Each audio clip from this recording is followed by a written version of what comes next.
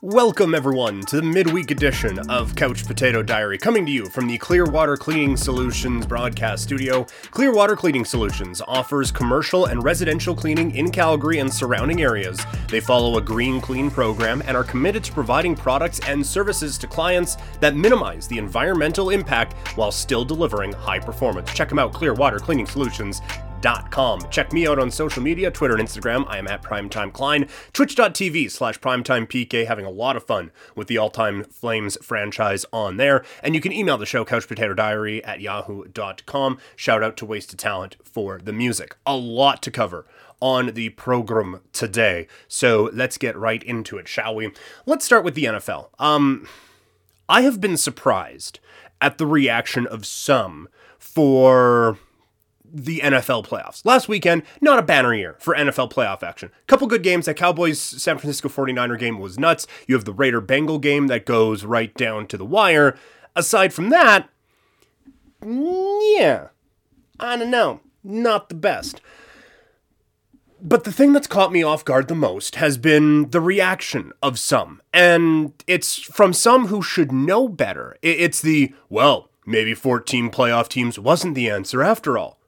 No shit. There was nothing wrong with the NFL playoffs. NFL playoffs were fine. Not a problem with them whatsoever. They didn't do this because of decades of analysis, and the group of sports elders came down from high and declared that 7 teams in each conference, not 6, was actually the way to go.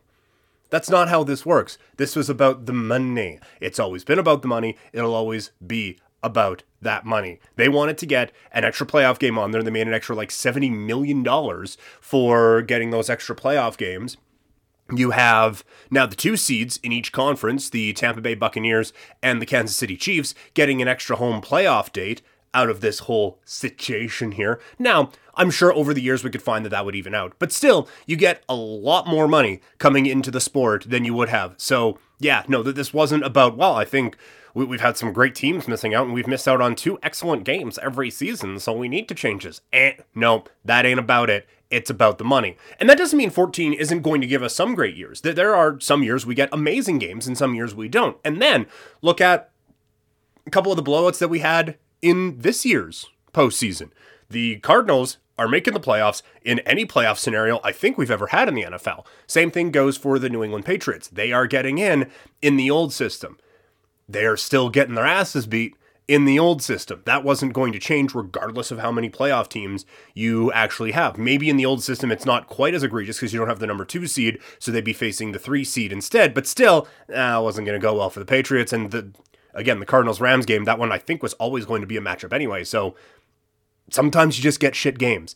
It happens. Some years we get amazing Super Bowls. Some years we get ass kickings. And those are supposed to be the 2 best teams in the league. We forget this because we've had a actually pretty good run of close Super Bowls over the last decade or so. But a lot of times before that, they were kind of meh. It just happened that this year, it broke in a way where we got the Eagles and the Steelers. You have an Eagles team that never thought they were a playoff team until like 3 weeks ago. And there's, oh shit, might actually get in. And yet a Steelers team that had definitely the worst quarterback of the postseason and a dude who couldn't do anything anymore. If a couple of things go differently, then we have Saints-Chargers in there. We have Tom Brady against Sean Payton for the 3rd time in a chess match for the ages that would have football fans drooling. And then you'd have Herbert against Mahomes, and we're talking about this new format being an absolute home run. It doesn't matter how many playoff teams you put in. Sometimes the games rock, sometimes the games suck. That is sports. We're set up for a pretty good weekend this weekend. If you don't like it, don't watch. Like that is the thing. But you're going to keep watching, so yeah, shut up. Also, can we all just screw off with the, well, I would take what we got in the CFL playoffs over what we've seen from the NFL this weekend any day.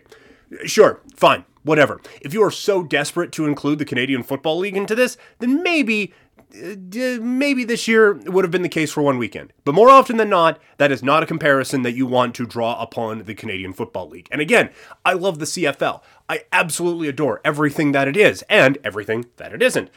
But this is something that bugs me with the Canadian Football League. We can never just have something that's good. You have a pretty competitive Grey Cup game and some pretty competitive playoff games. A couple of games that were, but overall, I mean, if we're talking about quality of play, let's not be shining a spotlight on the 2021 season, shall we? But also, even if it was just balls to the wall, fantastic, people in the CFL always have to go one step further. And to be fair to them, a lot of that is because they've been backed into a corner for so long with everyone talking about how shit the CFL is. Again, not a stance I agree with. Love the Canadian Football League. But everyone's like, oh, this is rec football. Why would anyone pay attention to this? Oh, look at all these car dealership employees running around playing fake football. No, 3 downs. That's so stupid. Field's so big. Can't do anything. It does get a little bit tiring. So anytime the CFL does anything, you would be tempted to fire back. But it takes away from everything when you have something good in the CFL and then you compare it to something that you cherry pick from the NHL or the NFL or whatever, and then it's, oh, well, now it's gone too far, and now you've brought comparisons, and now look at this, your fun thing doesn't look as fun anymore.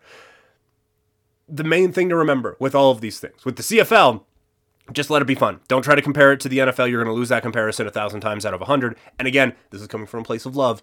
I'm just saying. And also, when it comes to all of these things, let's not pretend that any of this was about competitive balance in the slightest. This was all about getting an extra playoff game. Same reason why 16 weeks or 17 weeks instead of 16 weeks, it wasn't so we can really figure out who the best team is. It's so that they can get more money. That's what it's always been about. Moving to the National Hockey League, last night the Calgary Flames with a win over the Florida Panthers, and holy smokes did they need that. It ends a 4-game losing streak for Calgary. I believe it stops a 9-game point streak for the Panthers. And the Flames showed last night what is the upper bound limits of this team. Like, that second period was best case scenario for them. They controlled everything. It was dominance, and then a bunch of great chances in the third period leads to a couple more goals. Like, they played exceptionally well last night. And I have to eat maybe a touch of crow. I don't know. I don't think I was that hard on him. But I call out Noah Hannafin on Twitch and saying, like, it seemed like a lot of times over the last few games when the Flames had an issue, Noah Hannafin was kind of standing there watching or in a wrong place at the wrong time. And it did feel like he was trying to do everyone's job. Last night he was excellent. He leads the Flames in Corsi. He was again the stud that the Flames have thought they've had in him for the last couple of seasons. The thing with Calgary is always going to be the nights that they outplay the issues they have with the Daryl guys line, with Lewis, Richardson, and Ritchie. When they outperform the issues that line has, then they're going to be successful. When not everything else is clicking, then you're going to have issues. When Johnny Gaudreau is flying around like he has for admittedly a lot of nights this season, you might be fine. When Sean Monahan is playing as well as he did last night, then things are going to be great. But he has regressed, and that line is giving you next to nothing. It is a black hole of a line. You were praying that fourth line gives you nothing from a Flames perspective. So on a night where you have best case scenario from a few guys that aren't on that group, things are going to go well. But you just have this albatross that you're dragging around that you have to make up for. And then you add that to the fact that Monahan, one of the guys who has normally done a lot of the making up, is now one of the guys you kind of have to make up for on a night in, night out basis. You can see how this Flames team is going to struggle. And again, some incredibly talented people on this team, and you have a coach that you trust and a goalie that you trust, but you just see the limitations with how this team is built. And I think Treliving is putting so many eggs in the Daryl basket. First off, you knew like this was the last coach that he was going to be able to hire, right? Like that was just, we know that going into this one. And then you get the conversation of, well, Daryl's tried to be the GM before. Is he going to do that? No. But the fact that he has tailored this team so much to the style of play that Daryl does, and now there has to be a balance with this, and we'll talk about that a little bit later when we get to the basketball conversation. There does have to be a balance with that. Like you're not going to get a run and gun team and then put in a coach from the 1950s in there. Like that would just be stupid. But they have taken on, I feel like, such a competitive disadvantage with that fourth line being as bad as it can be and as bad as it has, just because those are dudes who fit with Daryl's style, that it just seems like such a leap and so much trust that Treliving is putting into Daryl that he can get the most out of those guys. Because we know if this season does not go well, Treliving is absolutely gone. And as it currently sits right now, the Flames are on the outside looking in, even with an amazing start, and the West has been really good this year. And some surprising teams at the top of the Western Conference. But the Flames currently sit on the outside looking in, but now is the time to make up some ground. You have at Oilers, home Blues, at Blue Jackets, at Blues, home Canucks, at Stars, at Arizona, and then who knows what the schedule looks like. There's 20 days between scheduled games. That was for the Olympics. That ain't happening now. There's a few games that need to be made up. But for what we know, those are the next 7 games. The Blues are a good hockey team. The Oilers, in theory, can be a good hockey team, but there are teams in there you need to take advantage of. It's a 7-game stretch that I just brought up. The Flames, I think, need to get 10 or 11 points in that area if they really want to be able to make a run at things, because the schedule does not get any easier after that. But a big one for the Flames and a really impressive showing for Calgary against a very good hockey team in the Florida Panthers.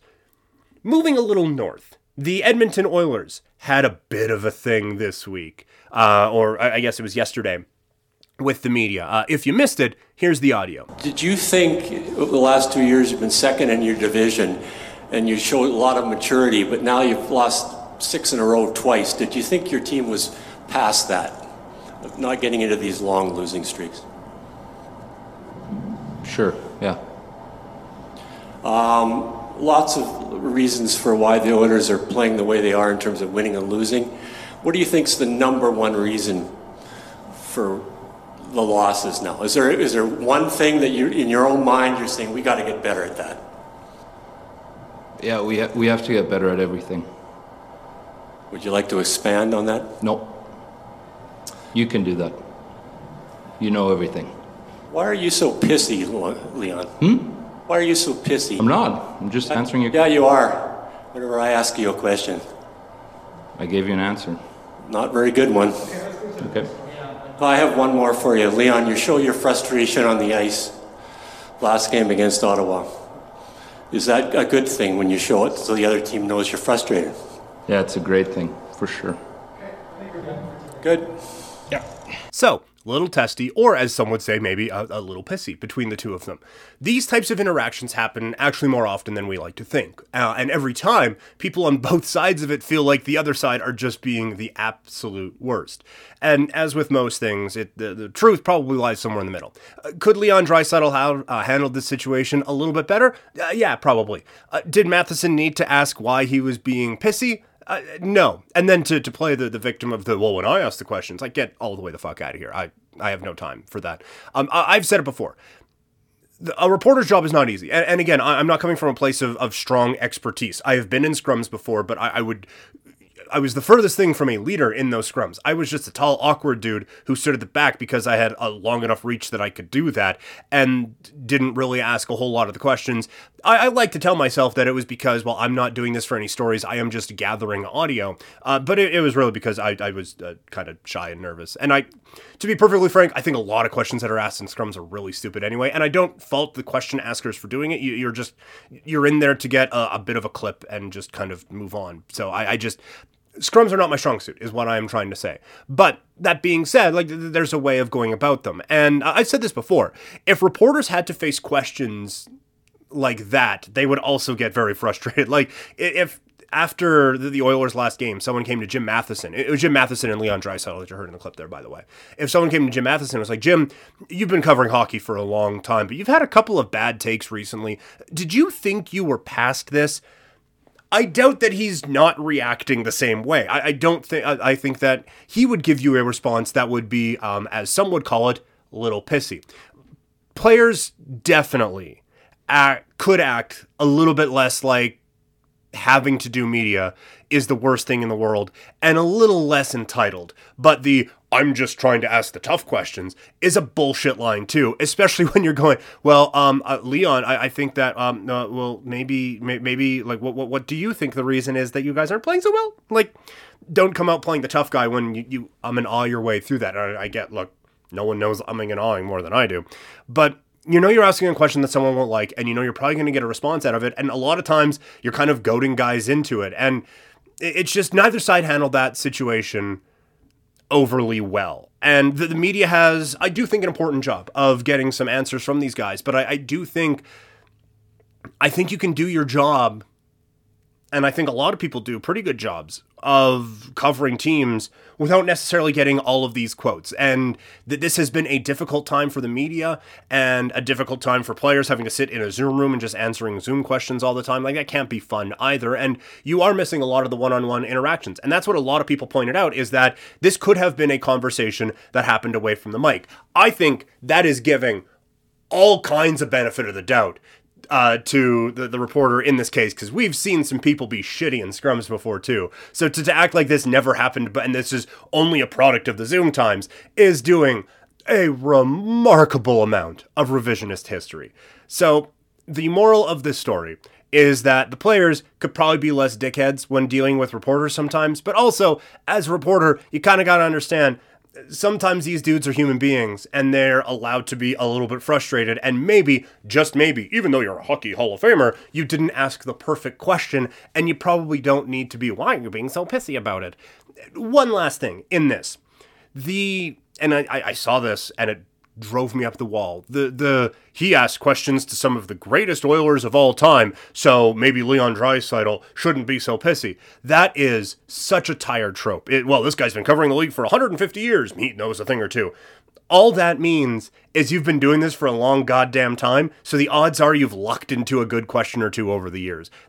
Just because you've done it for a long time just means you're good at not getting fired. I've never been able to buy that. And look, in trying to apply for some of these jobs and going out there and putting myself out there, a lot of it is, I've been in the radio business for 10 years, and it kills me every time that I do it, but I know that a lot of people focus on that dumb shit for some reason. I was probably better at radio in year 5 than I was in year 8. Like, that there's ebbs and flows to this. Just because you've been doing it for a long time, that doesn't mean a goddamn thing. So get that all the way out of here. In other hockey news, the Montreal Canadiens have their new general manager in Kent Hughes. I will admit, I don't know a damn thing about the dude. It was tweeted out so matter-of-factly. The Montreal Canadiens have named Kent Hughes as their new general manager. Well, you certainly said that in a way that it seems like I should know who this fellow is, but I don't have a clue. And I don't like admitting I don't have a clue when it comes to sports, but I didn't know who this dude was. And admittedly, probably still don't really. Apparently a player agent or something along those lines. But I do think he's coming into Montreal in an interesting spot. You have Carey Price, who hasn't played. You have Shea Weber, who probably won't play. And you have Brendan Gallagher, who has played, but he's missed some games. And when he has played, he hasn't really played. So you have 3 key cogs on your team that aren't giving you what you would expect. If you want to do a full teardown on this team, I think you can actually do it. I think you can be relatively successful with it relatively quickly. You don't really have a lot of albatross contracts on this squad. You could make the argument about Petry's contract maybe not necessarily meeting with how his developmental curve is going to go post 35. But aside from that, you have Hoffman on what looks like a team-friendly deal, and I think you can sell pretty easily that his season's gone to hell because our season's gone to hell. You have Toffoli on a team-friendly contract with some control if you want to really make a move there. But because you have these not awful contracts, I also don't think you need to do a complete teardown in Montreal. If you think Carey Price can come back, and if you think the Carey Price from a couple years ago can come back, then this isn't an awful hockey team. It's just a hockey team that's having an awful season, and almost everyone is having worst case scenario. Sometimes things just go to hell. I do think, again, just bouncing this back and forth, if Montreal wants to go out and just tear the whole thing down, the one thing about maybe you don't have a lot of these, awful contracts, you also don't have, the main trade piece out there. You're not getting a player, a pick, and a prospect for any of these guys, I don't think. But you definitely can get a number of assets that can really help you, and probably help you in the close to immediate future. But I also do think that you can get enough by just moving out expirings that you can give it a go next year and hope, again, that Carey Price is the Carey Price that we saw the last time that we saw Carey Price. You have a couple of young guys. You have Suzuki, whose contract is going to be a lot bigger next season. You have Caulfield, who we all expect to be very good. There are young pieces there if you want to build and if you want to tear down and try to build it back up. But I really think that a lot of what's happened in Montreal this year has been wild overreactions. So it'll be interesting to see which direction Kent Hughes goes with the Montreal Canadiens.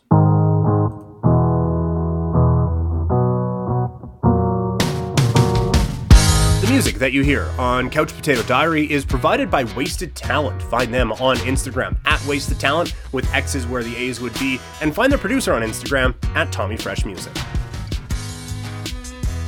Moving into the NBA, and the rumors are that Frank Vogel could take the fall for the LA Lakers struggles this season, as it's obviously not gone well in LA this year for one of the most storied franchises, not only in the National Basketball Association, but in all of sports, really.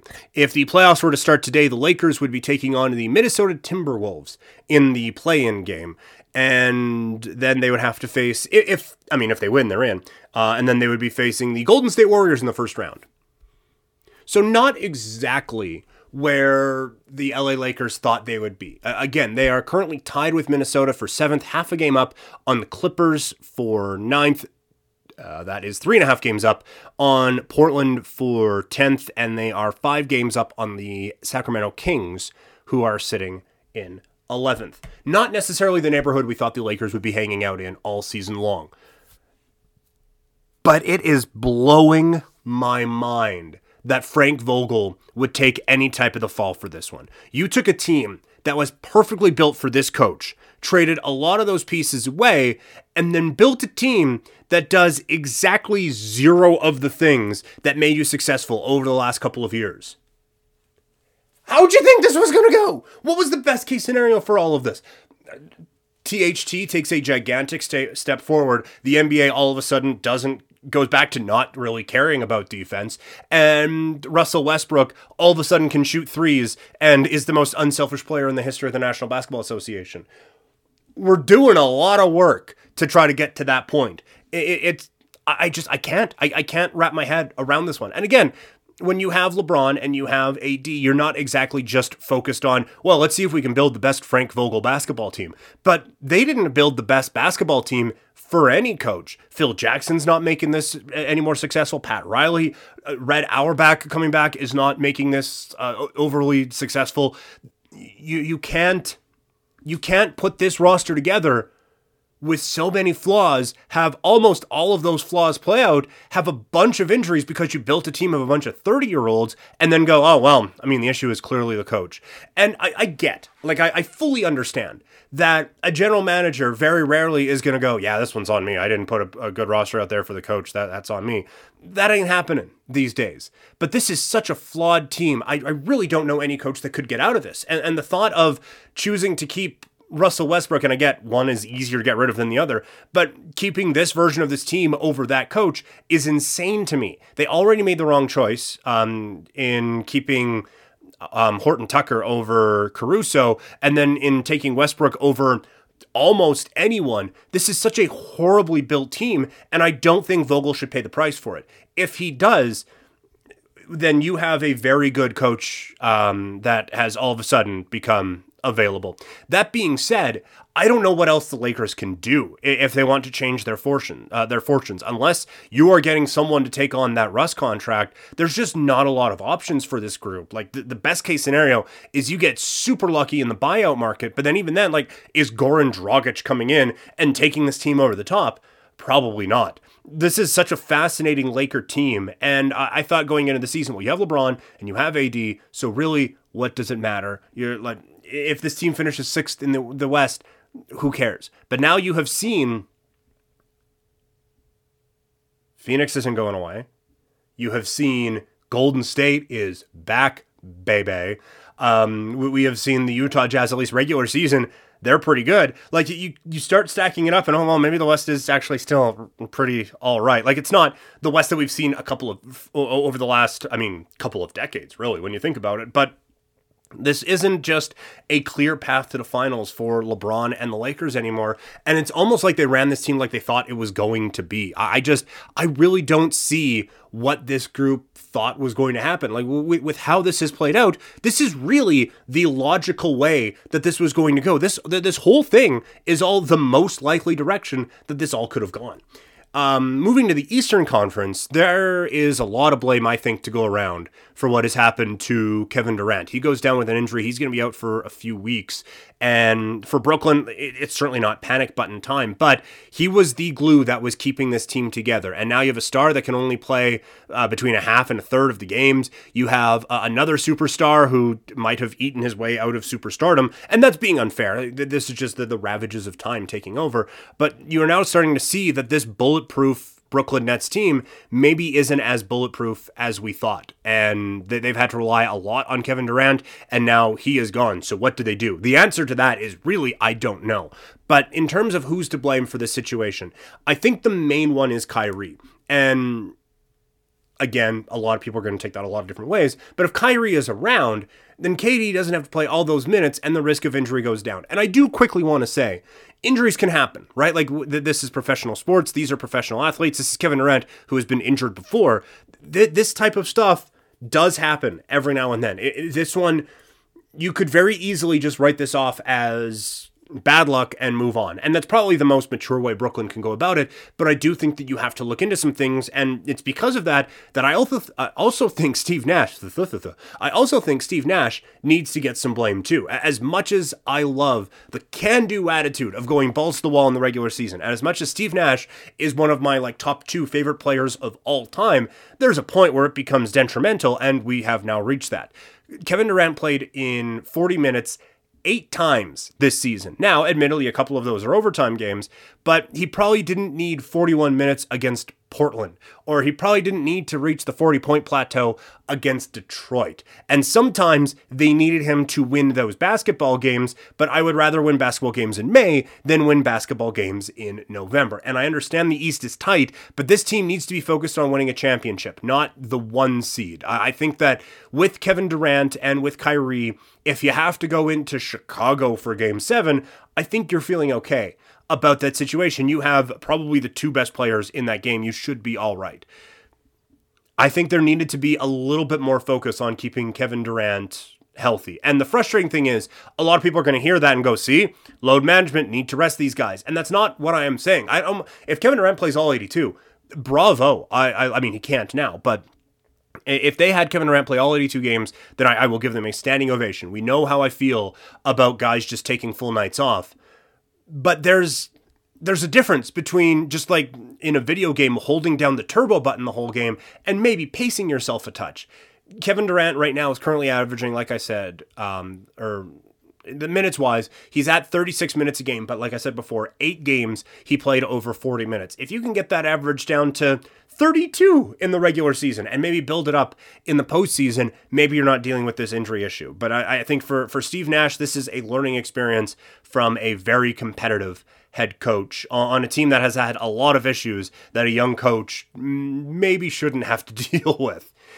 Last one today on the show. The Ultimate Fighting Championship this weekend presents UFC 270. In the main event, it is Francis Ngannou taking on Ciryl Gane, as Ngannou looks to unify the heavyweight championship. He is the main champion. Ciryl Gane is technically the interim heavyweight champion. And we are at a point where Francis Ngannou is a superstar, but I believe the UFC has tried to kill this cash cow more often than they have helped it. This is the spot that many thought we would have for Ngannou when he burst onto the scene and he turned Alistair Overeem into a Pez dispenser. But the road here has not gone as smoothly as it probably should have. The first part of this is on Ngannou, right? Like he loses to Stipe Miocic. That's not the promotion's fault that he lost to the heavyweight champion. We have seen, though, with young fighters, and as we've seen with this particular fighter, this was an opportunity to learn and to evolve from this. But it felt like the promotion took this loss personally for Dana White and company. It felt like they were like, we built this guy up to be our next Mike Tyson, and then he lost. We can't trust this guy ever again. And that's just the wrong way to look at this. First, following the defeat, they put Francis Ngannou in there with Derek Lewis, who certainly can bring the thunder, but he also can be a little boring at times, and that's the fight that we got. That fight did absolutely no favors for Francis Ngannou, a guy who has felt like he has had star potential for years. Following that, Ngannou gets another wrestler in Curtis Blades, and this is where Ngannou turns back into the superhero we thought he would be. From this fight on until this exact moment here, January 19th, in the year of our fighting gods, 2022, Francis Ngannou spent a total of 8 minutes and 33 seconds in the octagon, spread out over 5 fights. He has turned back into that superhero that we thought he would turn into. But at the time where other potential stars would be getting the treatment befitting of their status, Ngannou had to wade through worst case scenario twice, and then he's just kind of left in this limbo